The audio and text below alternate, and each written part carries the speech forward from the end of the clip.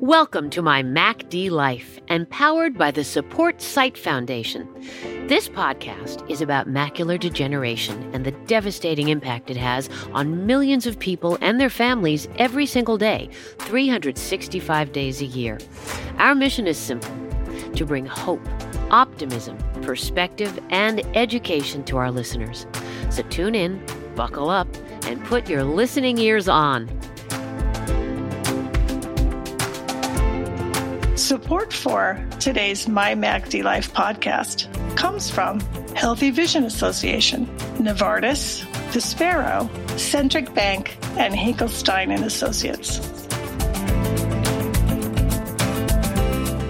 Folks, this MACD Life episode includes our special guest, Dr. Dwight Stambolian. We're thrilled to have him with us. Today, Dr. Stambolian and his research team at the University of Pennsylvania recently received a research grant from the Support Sight Foundation. So, Doctor, thanks for joining us today on the MACD Life, and welcome to the show. First of all, congratulations on your TSSF Research Grant Award. Bravo. Yes, well, thank you very much, and I'm honored to have you allow me to speak on my research. We're really glad you could join us today. And I guess the first questions I'd like to ask for our listeners really is, can you tell us a little bit more about yourself? I'm sure people are curious about who is Dr. Stambolian? Sure. Well, I consider myself a physician scientist who has had some lucky breaks during my career to help me land softly into my current position. I first became interested in ophthalmology during my second year of medical school. This interest was piqued by a fellow classmate who was passionate about ophthalmology, and some of this enthusiasm spilled onto me. But as I progressed through medical school, I became confused about my ultimate role after graduation. Was I to become a scientist or clinician or both? During my senior year, I decided on both, and I was fortunate to meet a University of Pennsylvania professor in ophthalmology who invited me to seek another advanced degree, a PhD. So I moved to Philadelphia following medical school graduation and completed my PhD at Penn and remained at Penn to complete my ophthalmology residency. Following my ophthalmology residency, I was invited to remain on the faculty and have remained as a faculty member since that first appointment. Well, a quick question for you. It seems like you've been very fortunate to have a couple of really influential people through that part of your career that really had an impact on you in terms of kind of shaping the direction you headed in. Is that accurate? That is accurate, yes. That's great. Well, how fortunate you to have those influences. Yes, I was very lucky. So do we fast forward now to your early research career, and what happened there? Well, during my formative years of my research career, it was focused on cataract. And it was not until the year 2000 that I began to develop an interest in MACD. My initial MACD research was clinical and focused on identifying MACD families in the Amish community of Lancaster County, Pennsylvania. Well, that's fascinating. That's actually about 5 miles from where I'm sitting today for the show. And what attracted you to the Amish community particularly, Doctor? Well, it was their excellent genealogy and their large families and their well-known genetics. Really fascinating. In that community, we actually examined about 3,000 individuals and found quite a few families that were transmitting MACD through the generations. This project evolved into studying another ethnic group, African Americans in Philadelphia. Interestingly, MACD in African Americans is much less frequent and presents differently from MACD in Europeans. In that study, we managed to recruit about 600 individuals that had a diagnosis of MACD. And over the last 5 years, my MACD research has changed from actually being clinical to more basic science research. That's really interesting. So, for the people listening to this program in a layperson's nutshell, tell us about this exciting research project and what's the purpose of the TSSF grant and what will your team be doing with the money? Right. So before I get to that, let me review some of the issues about drug design for MACD and then discuss our approach to finding a cure for MACD.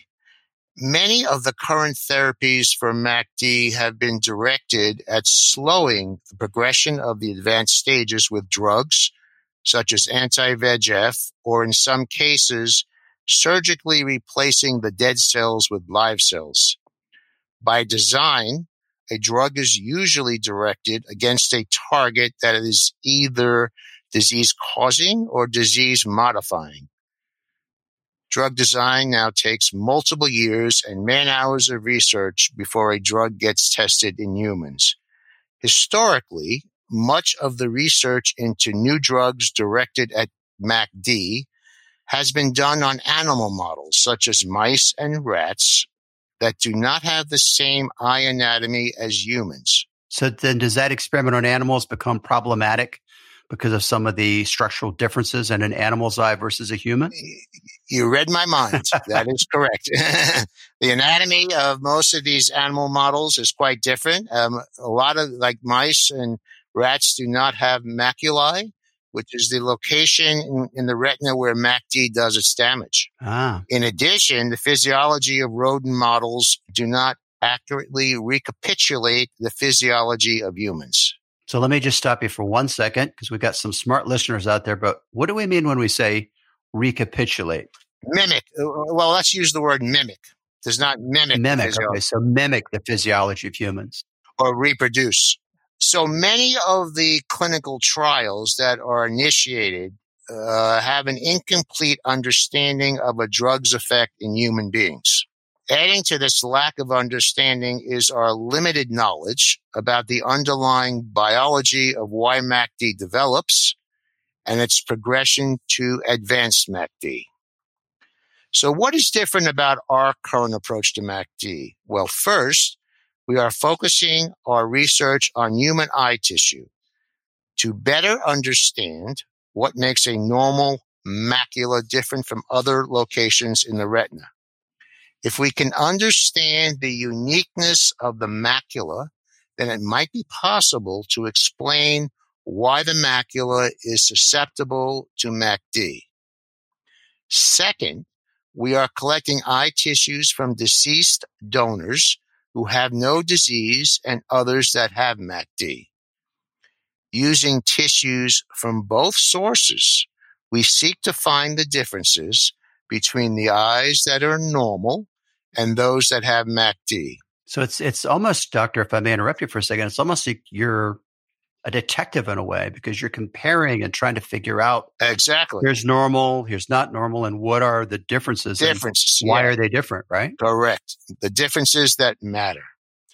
We expect these differences will lead to new targets that can be used to develop drugs against these targets. Finally, we are collecting eye tissues from donors with a wide spectrum of MACD, including early, intermediate, and late stages.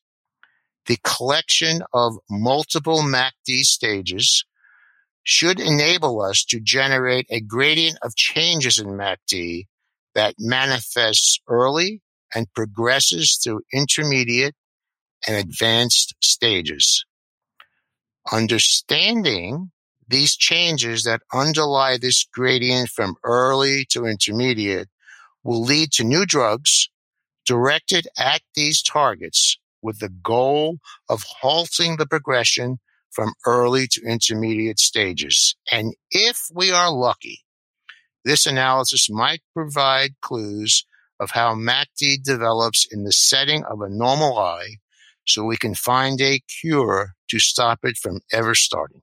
And what great news that is for our listeners, people that are suffering from MACD, people whose families have people that are suffering from MACD, to know that your research has the possibility for finding a cure, or, as you said, at least stopping or slowing down the progression of this awful disease. That is correct. So I hear Don Prahl, the founder of the Support Sight Foundation, say all the time, research makes medicine.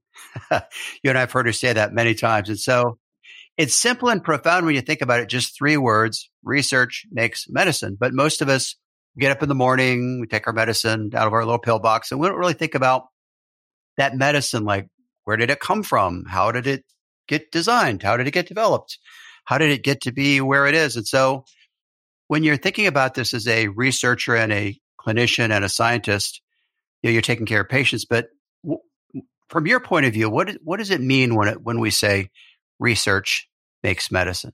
Well, I look at about 10 years of research and clinical trials before a medicine actually gets to the table of the patient. For example, at least 10 years. 10 years. Before a pharmaceutical company can enter a drug into clinical trials, there needs to be some basic research accomplished, which addresses the biological activity of the drug against the targeted disease.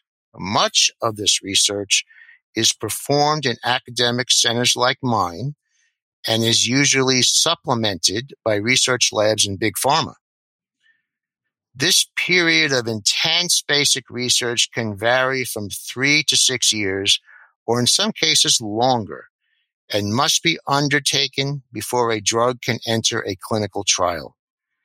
Now, only about 5 in 5,000 drugs that are tested in the lab ever make it to clinical trials.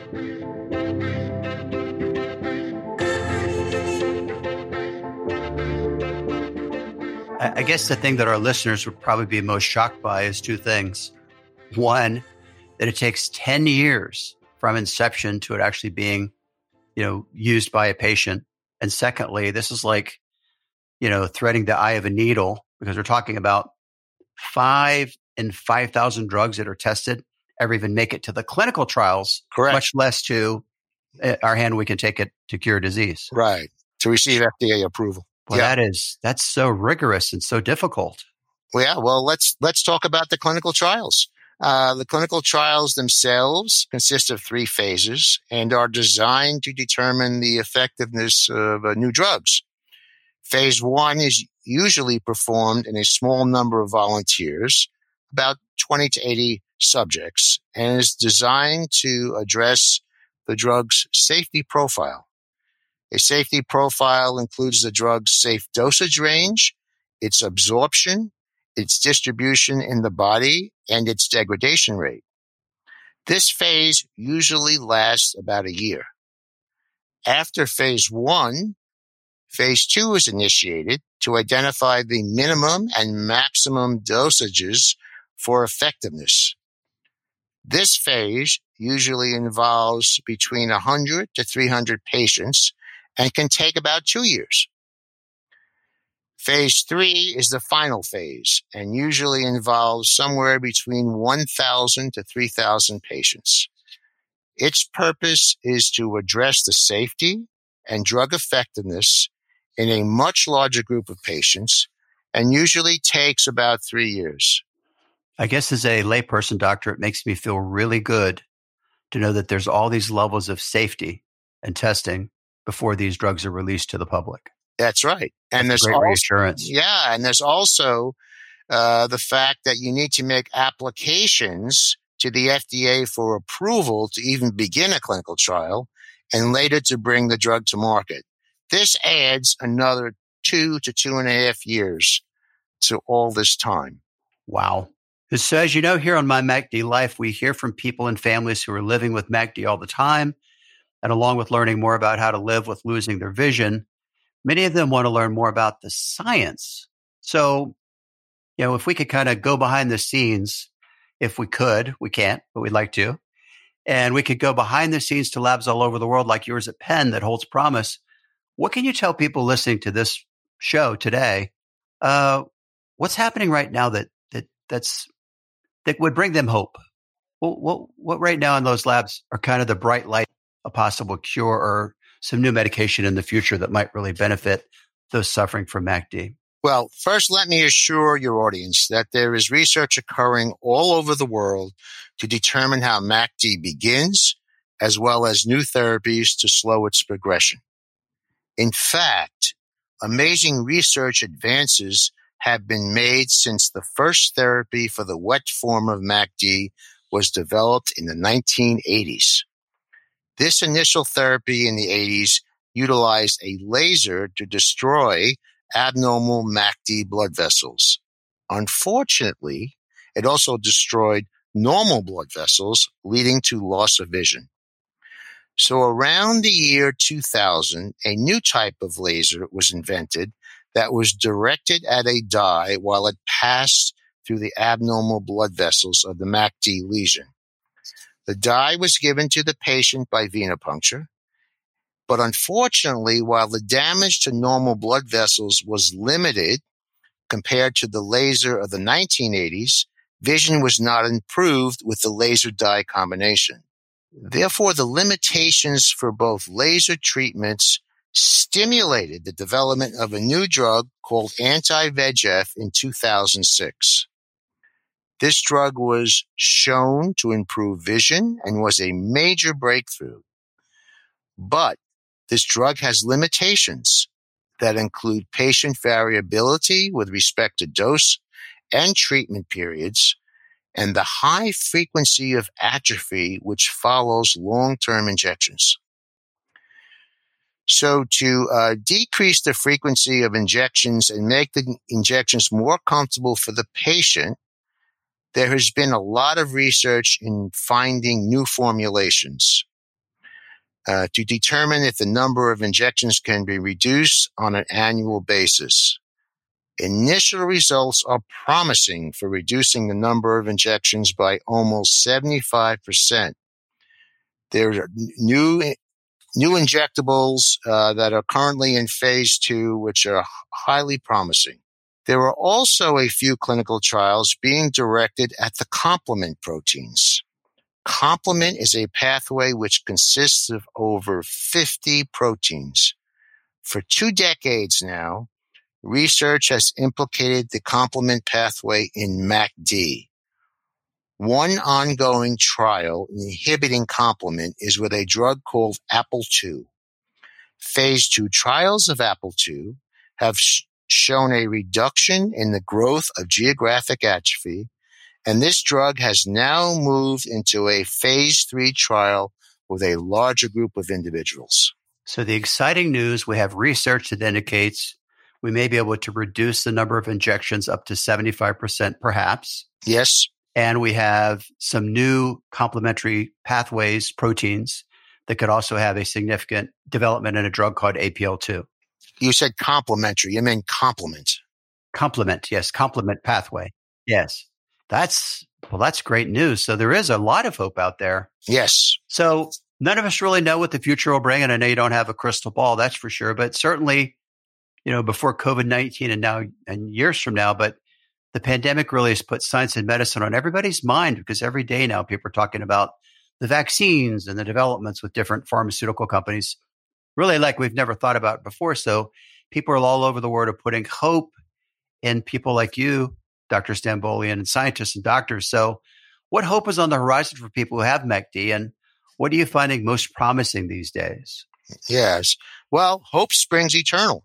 I am very optimistic about the future. First, scientists are spending more time focusing their MACD experimental studies on human tissue. Models of human eye tissue, such as organoids and cell culture platforms that contain layers of the human retina, are being developed to address the need for human eye models to test new drugs and study cell-to-cell interactions. These organoids and other cell culture platforms are built using particular cells from human blood and converting these cells to different kinds of retinal cells. The idea of this technology is to build a human retina in a dish that will allow us to assess biological pathways and the retina response to external insults. So let me make sure I understand this, because I know our listeners would want to understand this. Sure. So we're now not experimenting with an animal. We're now not experimenting with a human. We're basically creating in a dish, if you will, for lack of a better word, using organic organoids, right? Using organoids and other cell culture platforms to be able to test the effectiveness of different treatments. Did I hear that correctly? Yes, very accurate. This Correct. is like science fiction. It really is. I mean, who would have thought 10 years ago this would even be possible? Yes, you're right. We never had this in our vision 10 years ago. Yeah.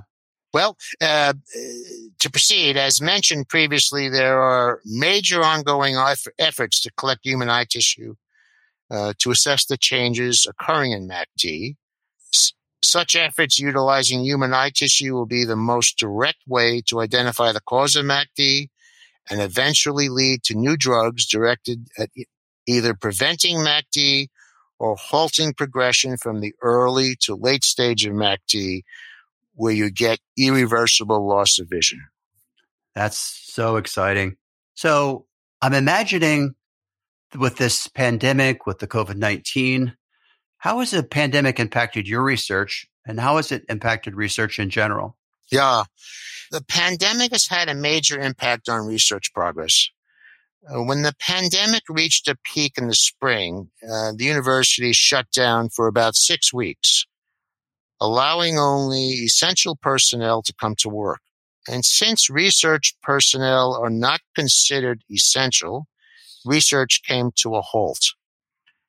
After this period, there was a staging program at the university which limited the number of research personnel returning to work. This first stage lasted about a month, whereby only 50% of the personnel were permitted in the laboratories at one time. During this period, research personnel were required to work in rotating shifts to limit contact between individuals.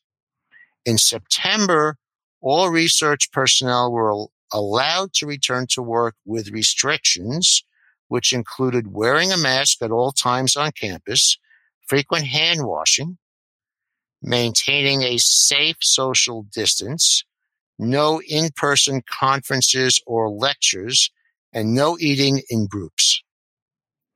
Unfortunately, this lack of person-to-person contact limits conversations between individuals, which are very important for discussing new ideas. As a result, research progress has been impeded, even more so today with the rise in coronavirus cases. That's very unfortunate. So it's kind of put you a little behind the 8 ball, I guess. It has. So all of the folks listening to My MACD Life know that research takes money and time. So I guess my question is, how can our listeners help advance your work? If each person listening to this podcast could do one thing that would, for you, move the needle, Dr. Stambolian, what would that be? Well, I think the best way for listeners to advance research is to donate money to well-intentioned organizations like SupportSite. SupportSite is at the forefront of funding projects that have high impact. Its leader, Dawn George, spends a lot of effort screening vision scientists for their ideas and past productivity to determine who would be the best candidate to receive research funding from SupportSite. Her energy is limitless, and she strives for excellence from herself and those researchers who receive SupportSite funds. One story that I can relate is her devotion to getting things right, no matter the time of day. She and I tried to find a convenient time during the week that included daytime and evenings, but unfortunately, there were no available time slots, and she arranged to talk to me for 1.5 hours on an early Saturday afternoon. She is so devoted to the SupportSite Foundation that there is no such thing as an inconvenient time to discuss new therapies that might stop the progression of MACD. So, Dr. Stambolian, it must be tremendously rewarding to do the kind of work that you do. Tell us about that. Does that feel rewarding to you, seeing the progress that's being made? Yes, my day is never boring. There are stressful times when I have grants to write and papers to write. I feel so fortunate that my day is always filled with activities and is always challenging to do this kind of work. So yes, it's very exciting, and I'm never bored. Have you ever thought about your legacy, that maybe several years down the road when someone is cured of MACD, they'll go back and say it was your work that led to that? No. Scientists, well, I would say scientists usually don't think of things like that. We're humble individuals. We don't think like that. We don't have a legacy. Our legacy is our publications. Gotcha. Well, I will tell you that we really appreciate everything that you're doing. Yeah. Well, thank you. So, Dr. Stanbolian, thank you for being on the show. I know I've learned a lot, and I know our listeners have too. The science and the scientists like you whose research helps us understand more about MACD, about the vision, the eyes, the amazing human body at a cellular level. And your research is discovery, and that's what creates a pathway for new treatments and a cure. So thank you so much for everything that you do. Well, thank you for your time. This program is empowered by the Support Sight Foundation. The Support Sight Foundation mission is to save sight for millions of people who suffer from age-related macular degeneration, AMD, and lose their precious vision. As a 501c3 public charity, our goal is to provide patient education and access to low vision resources to help individuals, families, and caregivers whose lives are severely impacted by AMD. We place a high priority on connecting with people, their families, and loved ones who live with the daily struggle of impaired vision. The Support Sight Foundation funds innovative research projects conducted by the top scientists in the field who are on a path to discover effective new tools, technology, and treatments for people like you with vision loss. The Support Sight Foundation, supportsight.org, supportsight.org, or call us at 888-681-8773 and connect with us on social media. Thank you.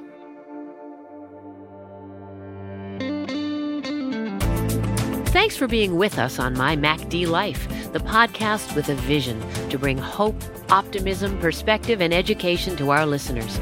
For more information and many great, incredible resources, visit mymacdlife.org. This program is supported by amazing listeners like you. During the season of giving, please consider a donation to keep our mission moving forward.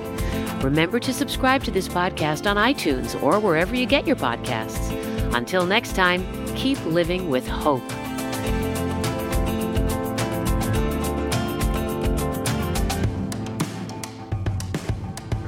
My MACD Life.